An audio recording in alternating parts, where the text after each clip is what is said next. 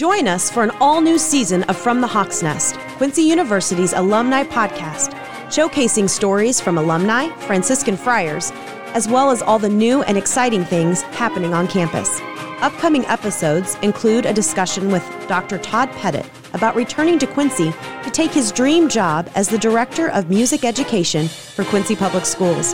Father John Ostick shares a few of the many adventures he's experienced over the course of his life. We will talk with Murphy Grant about his 20-year-long career as a Division I athletic trainer.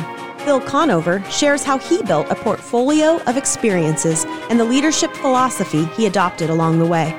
You'll hear how QU alumni have pivoted in life and launched their own businesses, and many more wonderful stories. Each episode is 20 minutes long and is available on iTunes, Google Play, and Spotify.